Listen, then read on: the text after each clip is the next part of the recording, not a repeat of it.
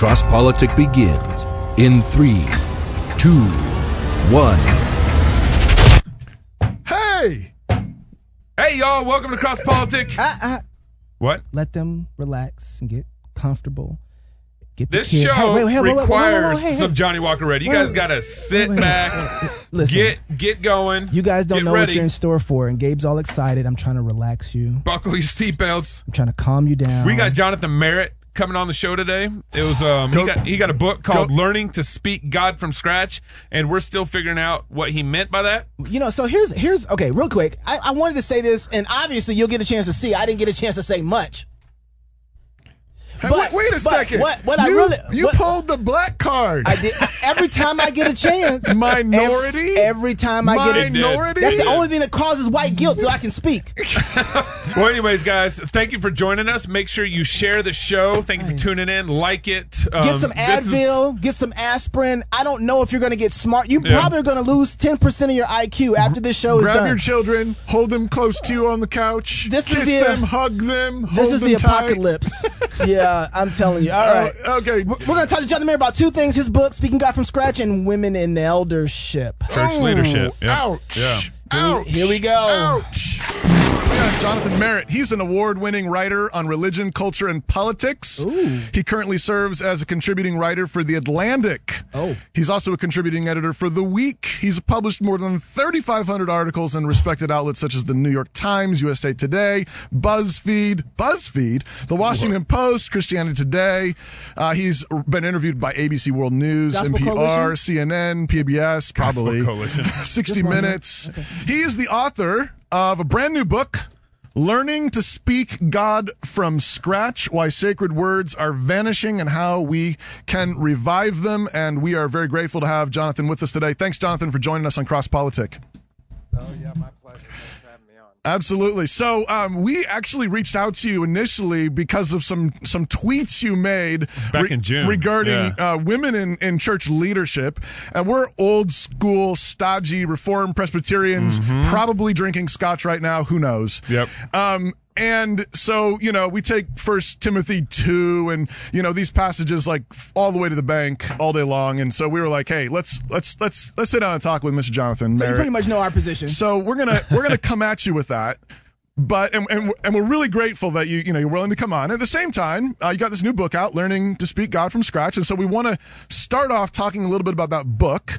And we actually think we're pretty sure that it's going to all connect basically, and probably come out in the wash. So maybe we're coming at you twice, but hopefully you hear the joy in our voices, and hopefully we can do a little iron sharpening during the next 40 minutes. So thanks very much. And I want to kick things off. I've been looking at your book. I've got this pre-published copy. Yeah, pre-pub copy here. And I got to say right off the bat, man, I started getting nervous. And so I'm just going to read a short paragraph, and then I'm going to ask you the question, and hopefully you can alleviate my nerves. So this is in Sacred Words in Crisis, which is, I think, the first chapter. Yeah. And it says, I have friends who say that the most loving thing they can do is tell their lost friends that they're going to hell. The use of their words defines a meaning I cannot accept. Love is drained of compassion and forged into a machete, and lost no longer describes the inability of all humans to find our way forward on our own. Their words separate a lesser them from a better us. And immediately what comes to mind, though, is Jesus' words in the gospel where he says, I came to seek and save that which was lost. Or in similar language like that, where he says, I didn't come for the well, I came for the sick. So how do we learn to speak God and echo the language of Jesus there, using lost of people who really are lost and going to hell, if you say that doesn't accord with your understanding of the meaning of the word love? Yeah, thanks for that's a good question. In fact, I have a whole chapter devoted to the word lost that attempts to exegete Jesus's most robust teaching on lostness, which comes in a trinity of parables. Talks about a lost coin and a lost son and a lost sheep. And so I talk about it there a bit, Sure. where the way that Jesus seems to be using lostness is not in a way that divides an us from a them necessarily. So when you read that section of parables, it seems that what Jesus is saying is that oftentimes it's the people who think they are found that end up being the ones who are lost. Here's a great example. If you think about the parable of the prodigal son, Right. what you realize at the end was that the one who was with the pigs wasn't the one ultimately who was lost at all. Who stayed it was lost. The one who never left the house. It was the one, the son who said, "I've done everything that you've said." And when Jesus says, he's come to seek and save that which was lost, I think we also have to square that with where Jesus uses his toughest barbs and criticisms, which is not for what we would call sinners or non-believers, but for people who were among the most righteous. Wait. So hold on. That's actually helpful, but I just want to go back to what you just said a minute ago. So the son that took his father's inheritance and squandered it in riotous living and ends up in the pig pen, you're saying he wasn't really lost? Yeah, what we find in that story, and it's actually sort of there's a great Jewish scholar who teaches at Vanderbilt School of Theology that writes about this, that Jesus sort of has this storytelling trick. Essentially what Jesus does is he says, well, there's this item that was lost in this one story, and then there's an item that was lost in the second story, and then there's another item, which is a son, that's lost in the third story. And so all of the listeners there are sort of thinking, oh, the son's lost. That's the problem. The son's lost, and now the son's found. Just like the coin was lost, and the coin was found. And just like the sheep was lost, and then the sheep was found. But Jesus has this sort of sleight of hand in that story, because he adds something at the end. He tacks something on. He tacks on the older brother. And then you start to realize where the real problem in the story was. It was the one who never left home. But wasn't so in both that story there's a critique, right? So you get like religious folks, even good Presbyterians. Sure. Watch it. Who love stories about sheep and coins, but they get a little shaky when you start talking about older brothers. Well, my problem is actually both of them were lost. Yeah, in the parable. I mean, I agree with you. The point that he adds a little twist at the end and says, "Watch out, Presbyterians." Like I'm cool. I'm cool with that. I'm cool with that. But I'm not getting. I mean, I think that doesn't then mean though that the prodigal, the younger son who goes out and squanders his living, he was totally lost though. And he did have to come home. Yeah. And I don't know how you can't tell that story and say, well, actually, he's not really lost. He was full on lost. Yeah. The critique, and Amy Jo Levine writes, and I'll read from the book, she says, the father is convinced that the younger, the prodigal, is the one who is lost, and in many respects he is correct. However, we find out at the end of the parable that the son who is in fact lost is the elder. The owner spots the missing sheep among the 100, and the woman spots the missing coin among the 10. The father, with only 2 sons, was unable to count correctly. And I think that's fascinating. Of course, it's a different way of reading those parables. And what I'm not doing in this book, I don't write at any length about, whether hell exists or who goes there or anything like that. In what you read in the beginning of the book is merely that we don't often think about the way that we use our words and the impact that has on other individuals. So I think folks will read this. What I'm trying to say here is not that lostness doesn't include spiritual lostness. I think that's a totally legitimate expression of lostness. But what I try to do with that word is to sort of level the playing field and help us to see ways in which we ourselves are also lost. So those of us who claim to be Jesus followers. So what if we do so let's take Jesus' words to to religious people. We're learning to speak God. And so in the Sermon on the Mount, for example, he's talking to Jews, people who know the law, and he says, I tell you the truth, if you lust after a woman in your heart, you've committed adultery. So he's talking to religious people who care about the law, care about adultery. And he says, you've committed adultery if you've lusted after her in your heart. And he goes further and he says, if your eye causes you to sin, pluck it out. If your hand causes you to sin, cut it off. It would be better for you to end up in eternal life, missing an eye, missing a hand, than to end up in hell with both your hands, both your eyes. How do we learn to speak God? How do we learn to speak that kind of Jesus language in our modern culture where Jesus is talking about plucking out eyes, cutting off hands so you don't end up in hell? Yeah.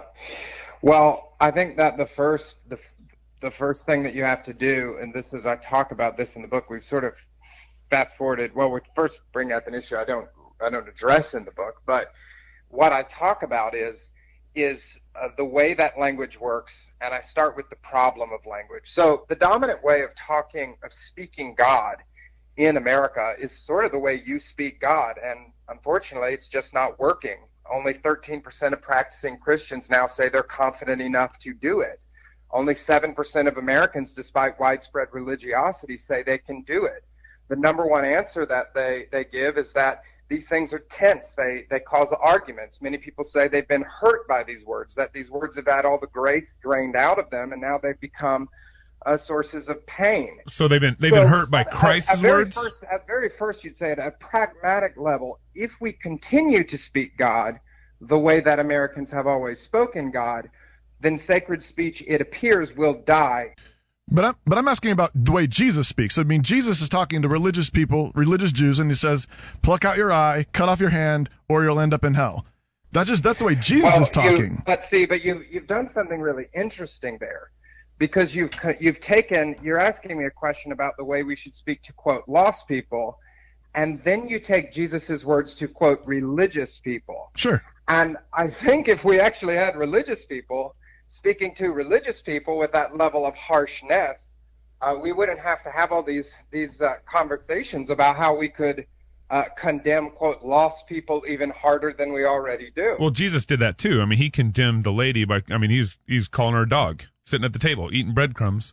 Are the dogs also able to eat the breadcrumbs? Of course, you bring up there one of the most controversial statements in all of the Bible. Right. He was making a racist statement, certainly. Basically. So what you wouldn't do if you wanted to do responsible hermeneutics, you wouldn't take the outlier of Jesus' speech and say, see what he did there, that's how Jesus always talked. Right. So but actually, I'm not arguing that. Well, part of my point, though. Right. But if you look at Jesus' rhetoric overwhelmingly, his barbs, he's not going around calling lost people dogs.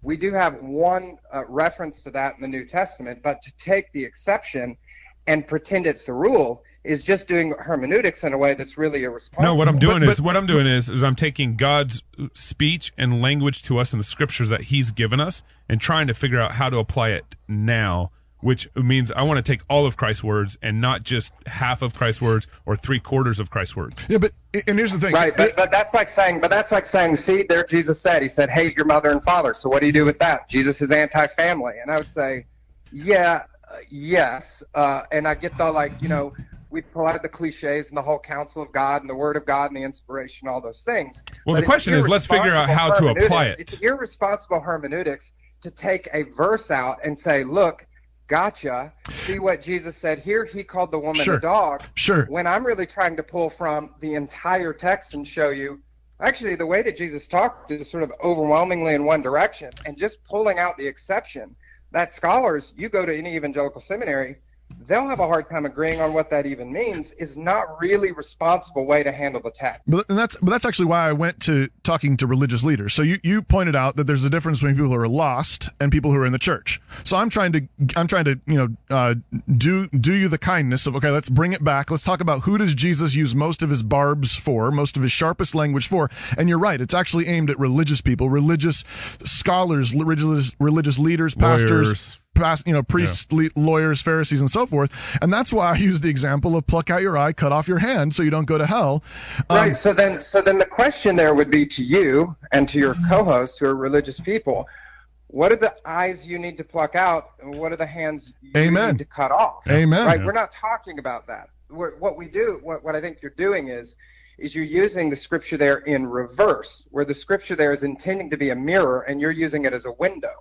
And when you try to do that, you're just not using the text in a way that's very helpful. Actually, we spend most of the time on our show going after. If you're a religious person, the question is, in what ways are you lost? Right. In what ways do you have something in your life that needs to be excised? Okay. And I think that's a helpful way to speak God. Can the minority get a chance to speak for a second?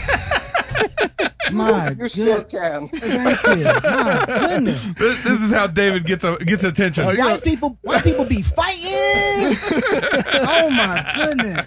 Okay. So all right, come on. So Jay, can I call you Jay? We've been best friends for what, like 7 minutes now? Okay. Yeah, so you can call me. I've been called much worse. I promise. Not by me, I won't do that. But let me ask you a question, because I'm a little confused right now. So I picked up your book. It seems like you want to talk to people who are Christians, how to speak God so they can communicate better to seculars, people who are not Christian, right? Unbelieving world. Unbelieving world. And you use an example of your when you went to New York, you were talking to a lady, she was a Buddhist, and you guys were talking right past each other. Then I totally understand what Toby's saying. I'm getting it, and I'm trying to figure out, like, why wouldn't that be acceptable? But here's my question. Give me an example, then, how you would witness to Donald Trump. I mean, he's a racist, he's anti-gay, he's homophobic, he's immoral in every way. He hates the poor, he hates illegal immigrants. How would you witness to him about the gospel of Jesus Christ so he can be saved from his sins and have propitiation? How would you speak God to that situation? Well, so what we just said there, because you just used a word like gospel, you used the word sin, you used the word propitiation, which is a big fat religious word. I love those words. So if you encounter someone like a Donald Trump, and you say, now how do I communicate? I need to tell him he needs the gospel, that he has sin in his life, that he needs the propitiation of God through, et cetera, et cetera. There's an assumption that that person understands what you mean when you use that word. Well, Trump would say he's a Christian, so I think that's a good assumption with Trump. Right. So whether the person is a Christian or a non-Christian, what we find is that people do not actually anymore, in a postmodern pluralistic world, they no longer do understand what you mean. And so what you have to do, I think, is you have to take another step back. You have to begin, the communicating the truth always begins with the definition in terms. So you have to begin by saying what you mean by sin, what you mean by gospel, what you mean by sacrifice, what you mean by salvation, because it will mean something different certainly to a person, I think, like Donald Trump, than it would mean to a person like you or me. So I think what happens is we end up, when believers are conversing with non-believers, we end up using a bunch of words and then wondering why the person either A, doesn't understand what we're saying, or B, isn't convinced by what we're saying. But the reason is because we've never had the conversation before the conversation. Okay, so I get that, but Jay, listen, Jay, it's the president, okay? That was a horrible. I know. It's my best white guy. But you still didn't answer my question. Does Donald Trump need to be saved or not? Does he need to become a Christian or not? And if he does, let's just role play. I'm Donald Trump, the president of the United States. How would you explain sin and propitiation to Donald Trump?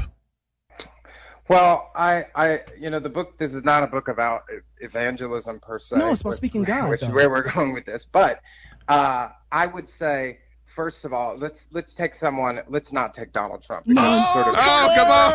Come on. He's perfect. He has all the things. He's a racist. He's a bigot. He's anti-gay. He's immoral in so many different ways. I mean, he hates everybody. He has the evil things we love or hate about stuff. He has all those in one person. He should be easy to speak God to. Right. I think that if I were going to have a conversation with someone who has all the qualities that he has, and I had access to that person, the first question would be whether they were willing to engage in a conversation about spiritual things. I'm willing, I don't think that willing. the goal of a Christian is to essentially assault someone with religious language. Jay, I'm over your house having dinner. I'm over your house having dinner. I want to be here. Give it to me, buddy. Give it to me. So if you come over to my house and you're interested in that, I think what I would begin with is is a series of questions about some of the key terms in the language of God that would if you were going to talk about how do I get to heaven, Jay? How do I get to heaven? Right, I would say. Well, you're already using right there a word, heaven. And you don't a lot believe of in people heaven? differ in the way that they understand that word. You don't believe in heaven, Jay? Well, Jay, is there a hell? I am not even sure. I am honestly not even sure where this conversation is going. No, but I think, I'm trying to figure out. think, what do you believe? I mean, if you're telling me I need to learn to speak God, I need to learn to speak God so I can communicate the beauties of who Jesus Christ is to someone else. Yeah. And I'm asking you, someone who is not a Christian, if your book is to somebody like me who's illiterate, I'm asking you to show me how to do that. Yeah. Yeah. How do you speak God? Yeah. So I'll walk you through kind of what it means to speak God from scratch, or at least as I understand it. Yeah. So the first piece is the problem, which is some of the data that I mentioned. One, sacred words themselves have been in massive decline since at least the last 50 years or more. So we've seen that thanks to Google Ngram data. So words like heaven, words like propitiation, are words that work when you get together a bunch of religious folk who come from the same traditions, but they don't really work in the actual in Jay, secular. Okay, I get it. But would you say that Donald Trump needs propitiation? Would I say that he needs propitiation? Yeah. I mean, can I go back and answer maybe your first question? Because we haven't. I just want you to answer one of them. Go ahead. What we haven't established, there's a great quote by Billy Wilder that says, if you have a problem in the third act, your problem is really in the first act. What I think is happening is that the questions that you're asking, they're third act questions. And so we haven't even established how it works. We haven't had a conversation about that. Oh, I get jumping right out of the gate and having some sort of debate about what propitiation is, which is not something I tend to not try to answer questions about things that it's not a part of what I've written in this book. Yeah, but you said, I think what we have to do is start with what it actually means to speak God. So if you've read my book, maybe you would like to tell me what speaking God from scratch is, because from this conversation, I'm not sure that any of you actually understand what I've. Well, here, Jonathan. Let me. No, you might be right about the understanding what you read. It doesn't mean we haven't read it. But we're trying to understand. So, for example, in your chapter on the way forward, you walk through 3 steps that you see as essential for God speakers to understand. So you have orientation, disorientation, reorientation. You have packing, unpacking, repacking, order, disorder, reorder. It has to do with understanding how the word was understood in its original context, its original meaning, understanding the ways in which the word has been distorted, misunderstood, maybe used to harm people. And then you say we need to reimagine better and truer ways of understanding holy terms. So far, so good, right? To me, but I wrote it. Yeah. Okay. So what we're may not be to you guys. We're trying to understand. Okay, so what we're trying to do though is, just so it makes better sense to you, is we want to take like particular words that we find in the Bible that we find are really, really important, like a word like propitiation, or the word like sin, or salvation, or these kinds of things, and things that people don't understand. The things that God spoke to us. Yeah, and they're in the Bible, and they're important words in the Bible. Every theologian would recognize that, and so what we're trying to do then is say, okay, we understand that there's maybe some old orientation, packing, order, meaning of these words, and maybe some of the words, as I think you're quoting N.T. Wright in here somewhere, he talks about it being like, packed up and maybe getting moldy or something like that. Maybe there are things in some of those words that, needs to get shook loose a little bit.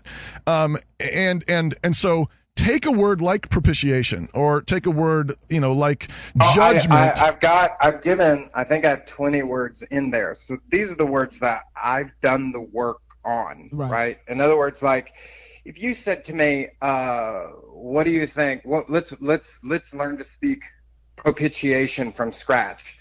I wouldn't do it in a radio interview. I'd do it around a kitchen table with a couple commentaries and actually a copy of the scripture. So what word? And we would sit down and we would wrestle with that. I haven't done that work. I'm not prepared to do that work. Well, you have a chapter. You have a chapter on sin, though. So could you just again for where we want to? You got this new book out. Can you just briefly summarize how do you do that with the idea of sin? So what I did with the idea of sin first is I actually tried to explain the way that word changed throughout the scripture. That's not the order. So, do what? What was that? No, I'm laughing. Go ahead. It seemed like your order is to first understand the word as it's historically meant, right? Yeah, I think that what you have to do is understand the way you mean it, the way that it has been used, particularly in the sacred text, and then out of that to sort of do the work of reimagining, do the work of what I call in the book wordplay or transformation. I'm tracking with you. So that word, you can see, has at least 3 shifts in the biblical literature, right? So a great example is the big shift from the way sin is used in Temple Judaism, where sin is a weight. It's not individual, it's communal, right? So when you say things like Donald Trump and he's a person and he has sin, you're using it in an individualistic way. That would be almost unrecognizable in Temple Judaism. When that word's applied, it's applied in a communal sense. And the community would come together because it felt like a weight pressing down on the nation. They would then have the Day of Atonement, right? So, but Eli's would come. They would lay the weight would be lifted, and then over time that weight would kind of come down again as the community would continue to live in ways outside the law. By the time the New Testament comes along, it has a totally different meaning. The meaning of the word sin in popular context was as a debt. So Paul, for example, says the wages of sin is death. If you put Paul in a time machine, send him back, temple era Jews would be like, what are you talking about? There's no record of that kind of usage of the word then. Jesus even reimagines that word to say, hey, sin, if sin is something that you can withdraw from some divine account as a debit, maybe you can deposit into it. So Jesus says, for example, you store up for yourselves treasure in heaven. Well, in popular imagination now, the modern world, we use it in a whole litany of ways. So, for example, you go into an evangelical church and somebody might say, we have a sin problem. But like problem solution language is not biblical language.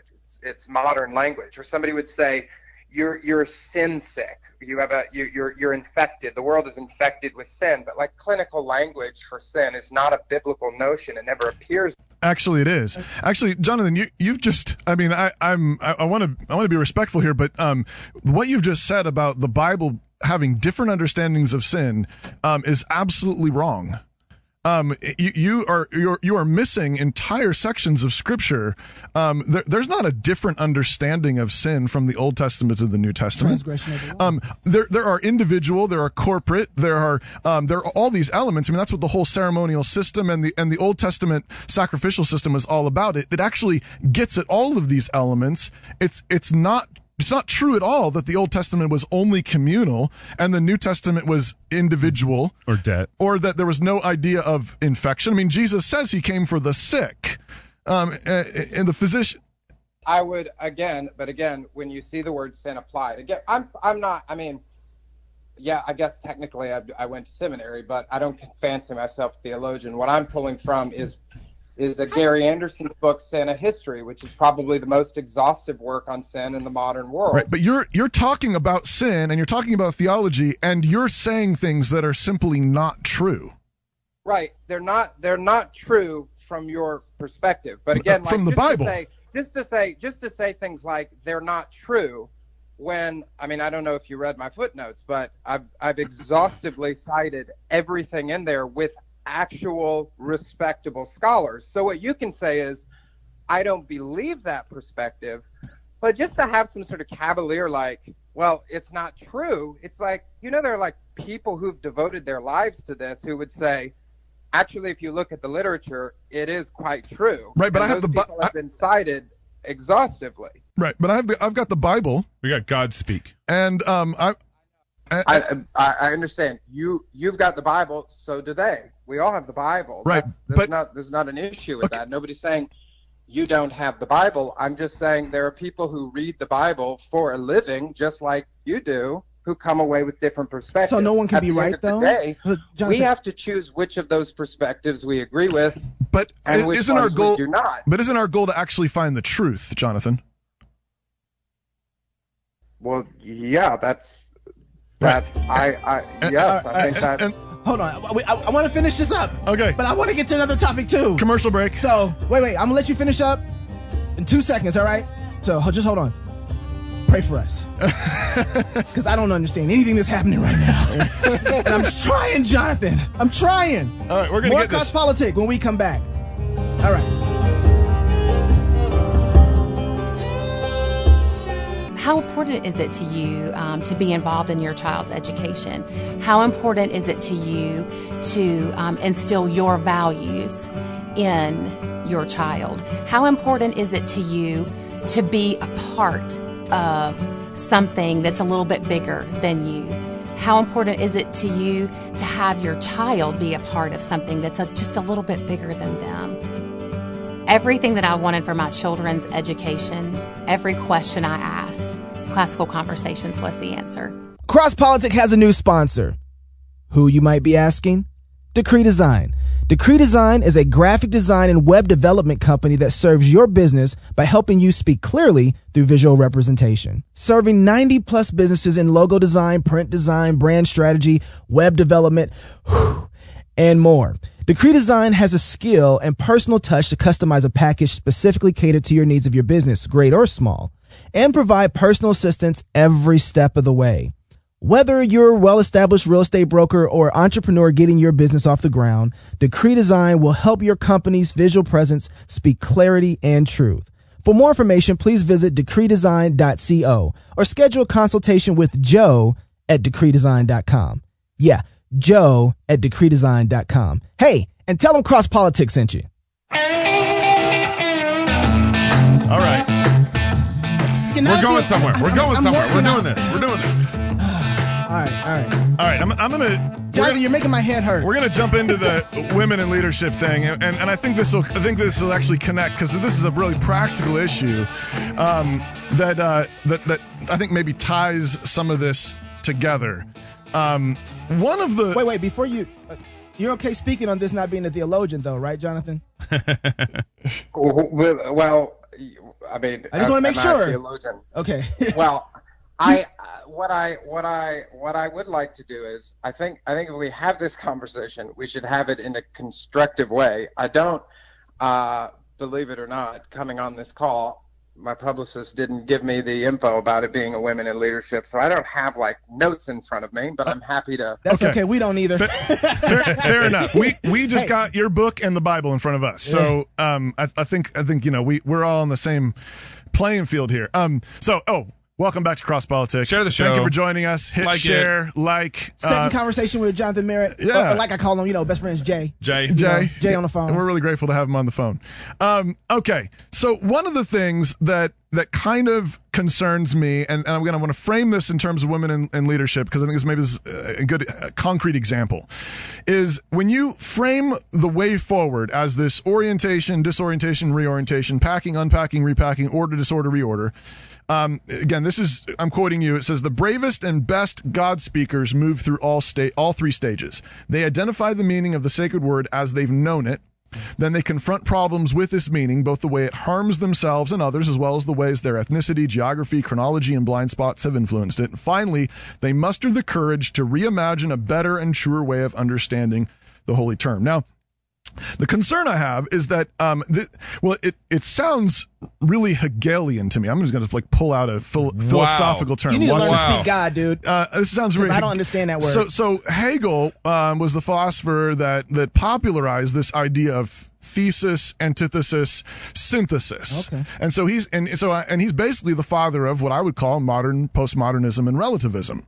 Now, I know that right before that paragraph I just read, Jonathan says that progressive God speakers, sometimes their postmodern minds question everything, trust nothing, and they end up down a black hole of uncertainty. So I know you're trying to avoid that, Jonathan. At the same time, my question is I'm not sure if if you really have gotten out of that postmodern black hole of uncertainty. Well, you're not concerned about postmodernism. You're concerned about truth. So that's the question is not, is this postmodern? The question is this true? Right? Yeah, that's my concern. So when you say, do you have something about that you think is not true? Again, we should point out there that the people that I'm quoting are quoting in those three constructions. Those are not mine. Okay, it's Walter Brueggemann, probably the foremost Old Testament scholar in the English-speaking world. N.T. Wright, which is probably the foremost New Testament scholar in any speaking world of at least the last century. And Richard Rohr, who would be probably the foremost mystic but Jesus told us not to trust religious leaders. Right. I totally understand that. That's why I'm coming to this conversation with you with a bit of skepticism. Okay. As long as we can have some too. It didn't sound like that with NT Wright. Fair enough. So let's use the. Well, I'm just saying we have to say so that we're very clear on the people that I'm drawing from. These are not the words that you're using. Those three sets of three sets of threes.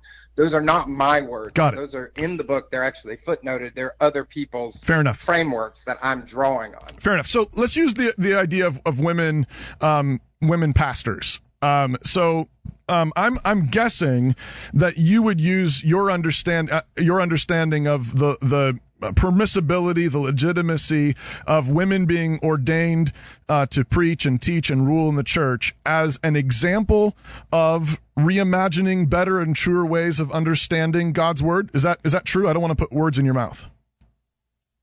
Well, the books, I mean, when you talk about women in leadership, you're talking about a doctrine. And of course, obviously, when we talk about that doctrine, we're using a lot of sacred words. Right.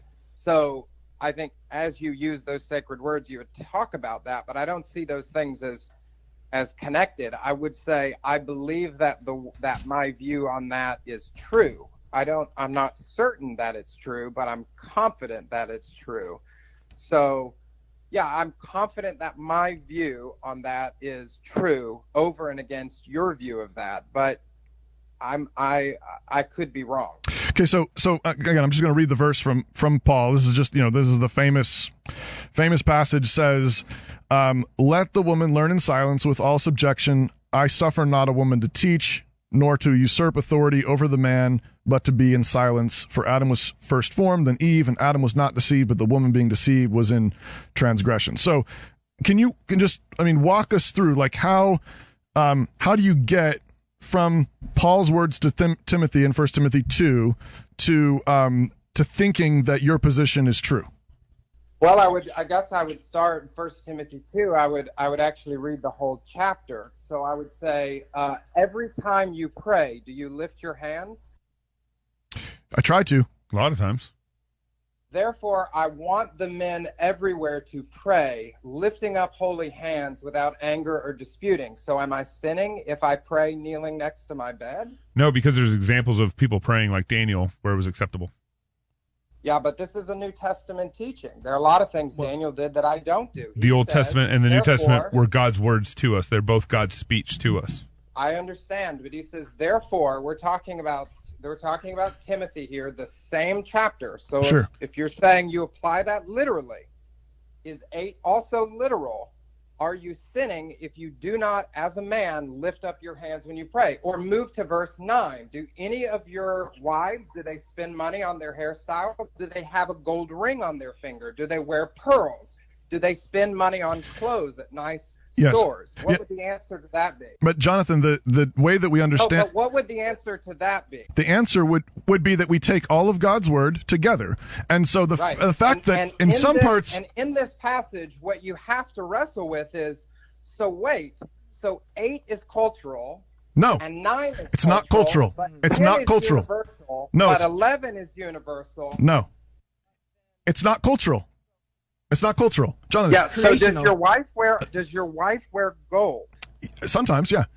Because we don't do that gold. By your own we reading, do platinum. that's a sin. And if you cannot tell me from your own hermeneutics why it is that arbitrarily let me tell you. decide to read, for example, verse 11 and 12 literally, but you just don't understand I'll why explain. you read 8 and 9 culturally. I'll explain it to then you. you actually do have a problem with the Word of God, not me. Okay, I like how Jonathan's turning on us. Good job, man. Good job. This is good. Some of that fundy energy. We're fight, laughing, and feasting now.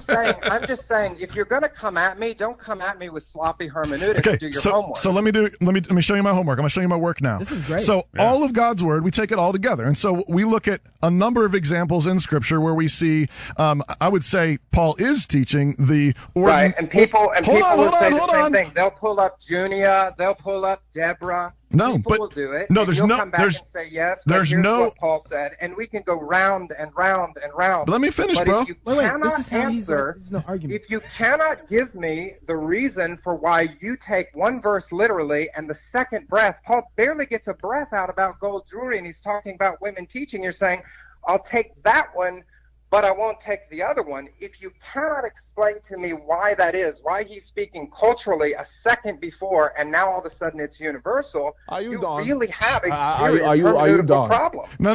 I hear that. I hear you, and I appreciate. I think that there probably are some people who thoughtlessly walk through this text and do exactly what you're talking about. No, but my problem is I think you've thoughtlessly. Hold on. But Jonathan, You cannot talk. Wait. Hold on. Wait, Jay. Hold on. Wait. Hey, listen, Jay. I could do this all day too. I don't have a problem. I could talk all like this too. This is not a problem for me. I'll do this too. You know. What's wrong with you I got people? the mic. I can control it. But here, listen. I'm gonna let you talk in a second. But listen, this is what we're gonna try and do, because this is a good conversation. I'm enjoying you. I'm enjoying what you have to say, and I want to hear you. But would you do me the favor of at least letting Pastor Toby finish his sentences? All right, and then after that, I'll let you jump in. But right now, what I'm going to do, I'm going to play referee for a second, because obviously this ain't working. Let me frame it. Let me frame it, and then I'm going to frame it, and then Jonathan, I'm going to give you opportunity to respond. So let me do that. The point that I'm making is that you're absolutely right. You should not walk through a text and just cherry pick verses you like and verses you don't like, things that are culturally accessible and things that are culturally antagonistic. I agree with your point. My point, though, is you walk through the whole Bible, we know that God values jewelry on women. It's clear. Ezekiel 16, Song of Songs. What we know is what Paul's literal meaning of the text is don't be putting on your swag, don't be putting on your bling as if that makes you a Christian woman, as if your riches, your power, your glory, doing that in pride and in a fleshly way. Peter does the same thing in 1 Peter 3. We also have the same thing we can do with postures in prayer. We know lifting holy hands is a biblical posture. I would go further and say that I think Paul is exhorting men who lead in worship in the church to lift holy hands. And so you know what I do when I lead my congregation in prayer? I lift my hands in obedience to this command. That's taking it literally. That's taking the instructions to how to adorn yourself for women literally. And then when I get to the point where he says, and I don't allow women to teach and have authority over men, I take it in the same exact way, not having other examples in Scripture at all of a female priest, of a female pastor, of a female elder. I have no examples of that anywhere in Scripture, whereas in the other two instances that you bring up, adornment of female bodies and the way that postures of prayer, I have tons of biblical data that fills that out, that tells me exactly what Paul means. But the problem is, and of course, if you were in one of my seminary classes, they'd give you a big fat F because you don't understand, or at least you don't seem to understand, the difference between descriptive and prescriptive texts. So simply saying that there was a woman who wore jewelry in the faith that a descriptive text that's not commanded for women to wear jewelry in the face of a prescriptive text, particularly in the New Testament, would again be really bad hermeneutics. So just saying like, oh yeah, there was a woman in the Old Testament who happened to wear this. I mean, look, there's a lot of things that happened in the Old Testament descriptively that we have prescriptive exhortations in the New Testament that turn those things on their heads. It's just a really sloppy way of trying to interpret the text. So, Jonathan, you still have not explained to me why it is you culturally interpret something 2 seconds before you literally apply the next verse. I didn't do that. That wasn't a cultural It's summation. not a cultural thing at all, Jonathan, to say that it's the fact of the matter is, yes, okay, there is a difference between prescriptive and descriptive. There, he says women should not wear gold, women should not wear pearls, women should not wear expensive clothes. So, but sloppy hermeneutics is not interpreting Scripture with Scripture. That is one of the basic hermeneutics, is interpreting Scripture with Scripture, and that's why what Toby's point was, you got to go and get data from other texts of the Scriptures and be able to round that text out. But if the best thing you've got for me, that's like saying, you should be faithful to your wife, and I say, yeah, but Solomon had 400 concubines. Yeah, right. Now you're not. It's messy, and it's like actually, I'm trying to. Like, it's just not actually good hermeneutics. Like, I don't know how to say that in any other way, but saying unless you can show me a prescriptive text. Well, no. How about you show me? No. You show me a prescriptive text that says that women should be in a way elders. that conforms to it. Evangelicals and particularly conservative Presbyterians will start by saying, "What is the plain meaning of the text?" Jonathan. The plain meaning of the text there is pretty simple. Jonathan. But why is it that you're not choosing not to conform your lives around 8 and 9, but you are when you get down to verse 11? That's a fair and valid question. David, ask the All question. right. Ask the question. Ask the question. Can you give me a prescriptive text where women should be elders and teachers? Well, again, there isn't one. I do what? You just said we need a prescriptive text. Where is it, Jonathan? Well, no, because I don't actually believe that that's a prescriptive text saying that women should. No, I don't believe that. I don't read that universally at all. But you said we need a prescriptive text. Where's the prescriptive text? Because you're applying that universally, you're going to have to show me why you don't apply the others universally. I apply all of them culturally. We just explain how we apply it universally. I think there's no issue with pearls. There's no issue with expensive hair. There's no issue with clothes. You don't have to raise your hands. And I think Paul was saying, again, something cultural there about, he said, he doesn't permit a woman to teach. Okay. And I say, yeah, all of that seems right. It seems like he was making some decisions based on the situation, the seats and Laban in the church. I think Paul was doing all of that culturally. I don't have to come up with something else because I don't think that it was prescriptive there at all. I think it was a very cultural thing that Paul was saying something for the sake of the gospel in that church. Can you give us an example? Social order. Can you give us an example? So let's for a second. Let me put on your interpretation of the text and say, okay, it was a pastoral wisdom call. Let's just say, based on the situation Paul was in. That means that would tell me then that it would be perfectly reasonable and acceptable for a pastor to make a similar kind of pastoral wisdom call about some other class of persons in his church. Right. So he did it with women in this particular section. Give us an example, Jonathan, of another wise pastoral call of not permitting a certain class of people in the church to be rulers and elders. Yeah, you wouldn't actually have that today, because actually today it would be the opposite. You see, the way that Paul frames it at the beginning of chapter 2 there is he's making sort of a pragmatic argument. He's saying he's doing all these things so that we would live peaceful and quiet lives, that all people would be saved and come to a knowledge of the truth. Paul's doing there is saying, look, there's some things that we have to do within this culture to make peace, not to unnecessarily kind of upset the apple cart in your community. So today, if you restrict a woman from speaking, it actually is the inhibition to the gospel. So actually the application point would be to do what Paul did then. If you did that now, would be the opposite of what Paul did then. Okay, of course, the scripture says it's the spirit of the law, not the letter, that gives life, right? So what is the spirit of that law? The spirit of the law is that the gospel would go forward and that we wouldn't do anything unnecessarily to upset our witness in the community. So that's a good point.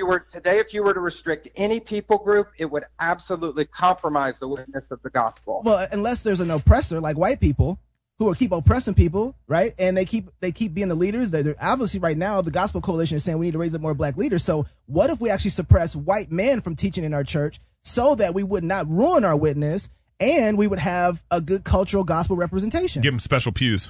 They send Listen, it back. I'd be listening to most of the white men I hear preaching on television these days. I'd be happy if you had made them sit down. So, but you wouldn't have a problem with an argument from me on that one. So you wouldn't have a problem. Honestly, I kind of agree with you too. But you wouldn't have a problem restricting white men from preaching then, for the goal of supporting our women. If you were to fall in line with that, what you'd have to ask the question is whether the gospel would be able to penetrate our culture any more effectively if you did that. And sure. if I believe black people that feel safe. Black people would feel safer. If I believed that prohibiting white men from preaching would actually make the gospel go forward, would help the gospel penetrate the 21st century postmodern, post-Christian culture, I'd say, yeah, have them sit down. I'll be the first to join them on the pew. I am glad that we had Jonathan Merritt on the show. So now, black people rise up. The white man has now been dethroned in America. I really appreciate you coming on the show, Jonathan. I have to say I am more confused now than I was before. I believe it or not, listen, I don't actually know how that could be true. Well, we tried. There's some fighting. There was some fighting in that show. I like that. Right now, I like it when our guests fight back. We're almost done with Cross Politic. So it'd be a good time just let all the comments flow that you can get in before the next 3 minutes. Whoa. Because I like to read them. I like to know what you're saying right now. What do you think? He knows how to play this game. Oh, yeah. You know, I mean, he's a pro. He's a pro. Done an interview or two. He's a pro. And he knew that, what's the joke, from the old preacher, in the manuscript, it says, weak argument, pound fist here. Yell here. Keep talking here. Oh, man. The muddle is deep. Well, it's deep muddle, and I think this is just we talked to Greg Johnson a few weeks back about the revoice thing. I think this is just even more of the same. It's a reflection of the state of the church. Yeah. And he's citing all these theologians, these Bible teachers, and the fact of the matter is he can. Look, here's the deal. We are muddled. He is a theologian. Oh, yeah. He is a theologian, and don't believe the hype. He's trying to say, I'm just trying to quote from people who are... You're a theologian. This is exactly what the Reformation was over. Yeah. This is exactly about what the Reformation was over. Right, we got a new priesthood. There are some people in some high towers writing books. We got a new priesthood. Richard Rohr and N.T. Wright. That's right. Walter Brueggemann. That's right. Who, by the way, don't get your theology from any of them. No. Oof. No. N.T. Wright. No. I mean, of the three, you can find some gems in Wright. Yeah. But he's massively confused. I've never seen anybody do the kind of theological twister on 1 Timothy 2. Yeah. And he actually comes out saying that it actually endorses women pastors. Well, here's the deal. Wow. If you're going to play the game that Jay was playing, then you're going to have to get rid of everything. Yeah. Get rid of pastors. Get rid of elders, get rid of deacons. If all of it's just malleable, right? If the whole thing, if women, if that doesn't mean anything, and it's just like he takes it. What did he say? He takes it culturally. He takes it culturally. Then we can reimagine culturally. I want Doritos and Coke for communion. Right. That's what I want for communion. Barbecue. I want barbecue and beer. I want dog communion. They're part of the family.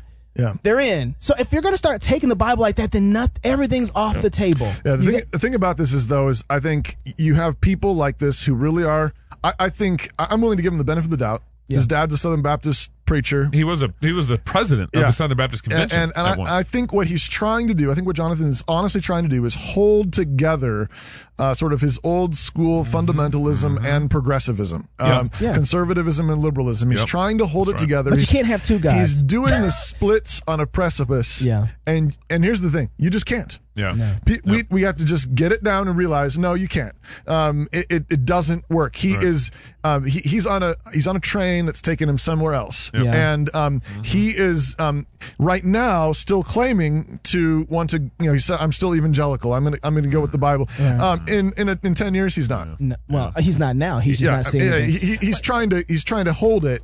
but he's absolutely not. Well, So much of this for me was really easy. I thought about two examples. I think I told you guys about this. One was, if this is an issue, if people are having a problem understanding a God, why don't we do it like the Ethiopian eunuch? Right? Why don't we just come alongside the Ethiopian eunuch and say, hey, do you understand what you're reading? Or if you're not and teach. And that's actually what's built into discipleship is teaching people. Well, and the flip side of it is, and I didn't get a chance to say this and ask this to Jonathan. Really? You were talking a whole lot. But Jesus and Paul constantly have people who don't understand what they're talking about, who misunderstand what they mean. That's right. Who are offended by it. And Jesus be like, so what? And they leave, and Jesus says, success. Yeah, that's right. They're not bothered by it. Yeah.